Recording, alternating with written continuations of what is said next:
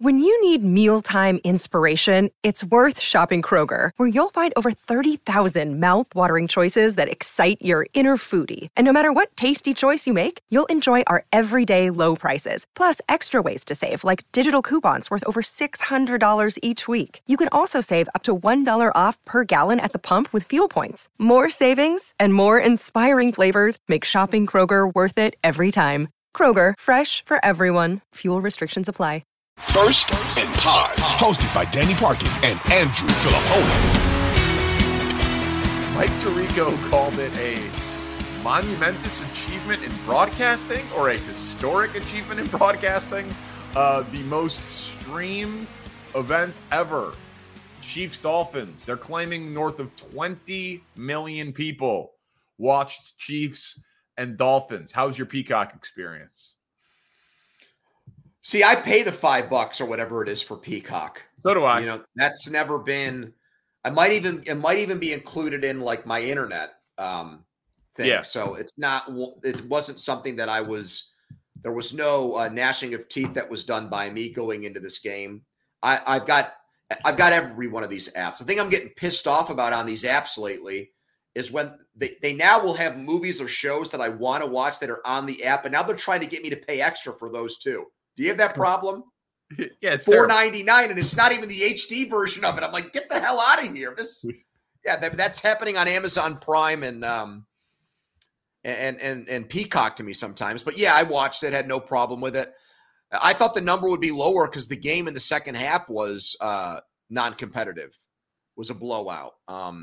So I don't know if 23 million people actually watch that thing, I mean, just get used to it. We'll have 2 streaming playoff games. Amazon will get a streaming game. I disagree with that.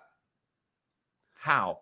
Because I think that they're going to run it. I think with the antitrust deal that they've got with the government, I think the more games they put behind a paywall or put on a subscription-based thing, they're going to invite grandstanding politicians to stick their nose in and get involved in this. And I don't think the NFL wants that.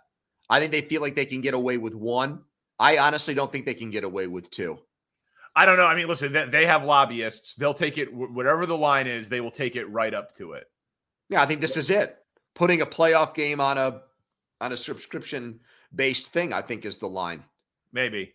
Do you look at the Chiefs as Super Bowl contenders when you saw how they drove right down the field on the Dolphins and their defense held them to 7 points? I know conditions played a huge part of it, and Tua was throwing ducks out there. But that coach, that defense, that quarterback, that lopsided of a result, are you back to believing that they can win this thing? I really don't yet, because one of these games, or maybe 2 of them, are going to be on the road. And we just don't know what that looks like yet.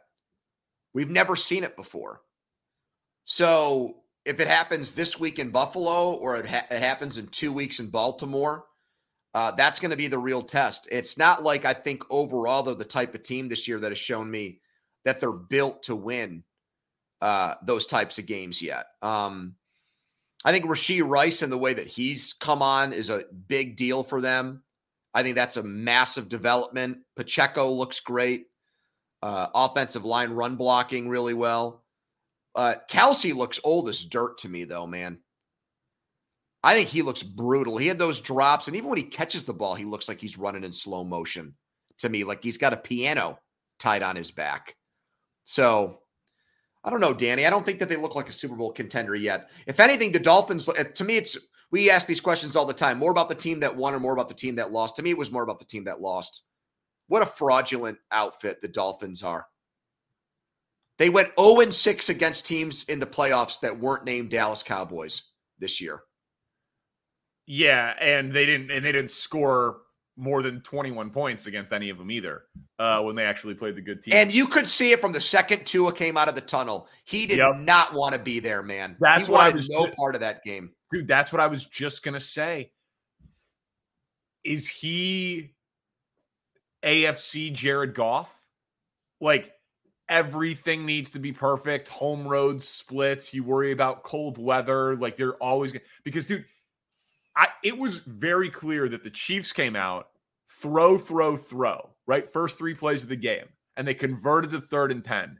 Yep. And you got a fist pump from Mahomes on the 3rd and 10. On the first quarter of the game, 3rd throw completion, because he airmailed the first 2. And they clearly came out and said, our guy can throw in this weather, and we're going to throw. This is not just going to be a Pacheco game, even though he played well. Like, we are not afraid of this. We can handle it. And then when Tua had to throw, he couldn't do anything down the field. Tyreek beat one guy one time, and that was it. Everything else was dinking and dunking, and if he had to drive the ball down the field, it was horrible, and it was obvious to anybody with an untrained eye that he didn't have the arm strength for it.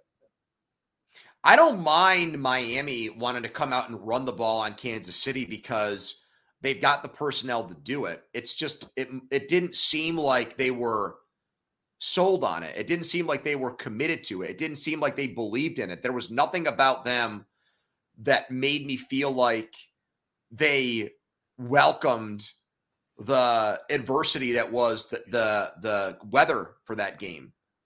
And look, I think it starts with the quarterback there. I mean, it's really kind of strange because Tua talks a lot. He uses a lot of these war metaphors.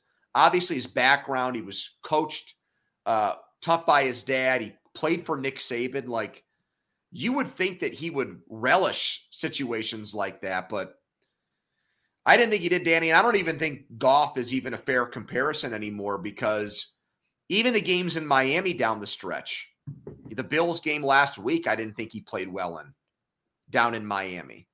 So no, that's true. And you've got perfect weather there.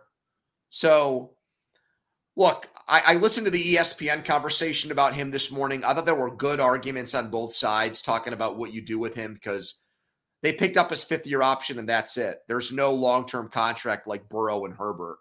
And on one hand, you want to say because the guy's career almost ended last year, hey, tip your hat to this guy. He led the league in passing. He didn't miss a single game this year. He stayed healthy. He was one of the NFL's best quarterbacks. But on the other hand, as you've pointed out in the past, you just feel like there's a glass ceiling on this guy. Well, and you just feel like he can't overcome good. Like he's stuck there. He's stuck a tier 2 below the great quarterbacks in the NFL. Yeah, and I'm not at all convinced that he elevates them. We've seen when he's not there that you can do worse than him, but it's not like he makes Tyreek Hill better. Tyreek Hill makes him better. And Mike McDaniel seems to make all of them better. So I wouldn't pay him long-term yet. I think picking up the 5th-year option is totally reasonable, but that looks like it'll be a team. I mean, Tyreek Hill's prime won't last another few years, but that looks like it could be the type of operation with McDaniel as the head coach that would be very attractive for plug-and-play veteran quarterback X 2 or 3 years down the road. Like, give Tua a chance to prove you wrong, and if it costs you a few $1,000,000 on the aggregate of the contract, fine. But he does not deserve to get paid until he proves that he can elevate everybody else around him. I don't think. But McDaniel seems like he's pot committed to him with the things that he has said about Tua. He says all of the right things. You know. Now, he goes above and beyond, though, Danny. He lays it on thick with Tua. He really does. He has from the start of that relationship. Well, actions, man. It's an actions league. They didn't pay him, and they picked up the 5th-year option. That is a commitment, but it is not a wedding. That's a ring on the finger, but we haven't set a wedding date yet. You know, we're gonna figure it out. We're gonna see. We're gonna do couples counseling. We're gonna, if that happens, right, and you break off the engagement, what goes on with the ring? You get it back and then you pawn it, or you keep it for the next girl and you don't tell the girl that somebody else had the ring, but then the ring has to get resized because the fingers might not be the same size. You know what I'm talking about here? I mean, I do, not from firsthand experience, but yeah, I think if you don't get it back, then that tells you that you were already engaged to the wrong one. Can you threaten legal action to get it back? I mean, you could threaten legal action in this country for anything, but I don't think you could get it back because you gave it to her technically, and she's in possession of it. Which I hear is 9/10 of the law. Yeah. But maybe the 1/10 is for situations like this.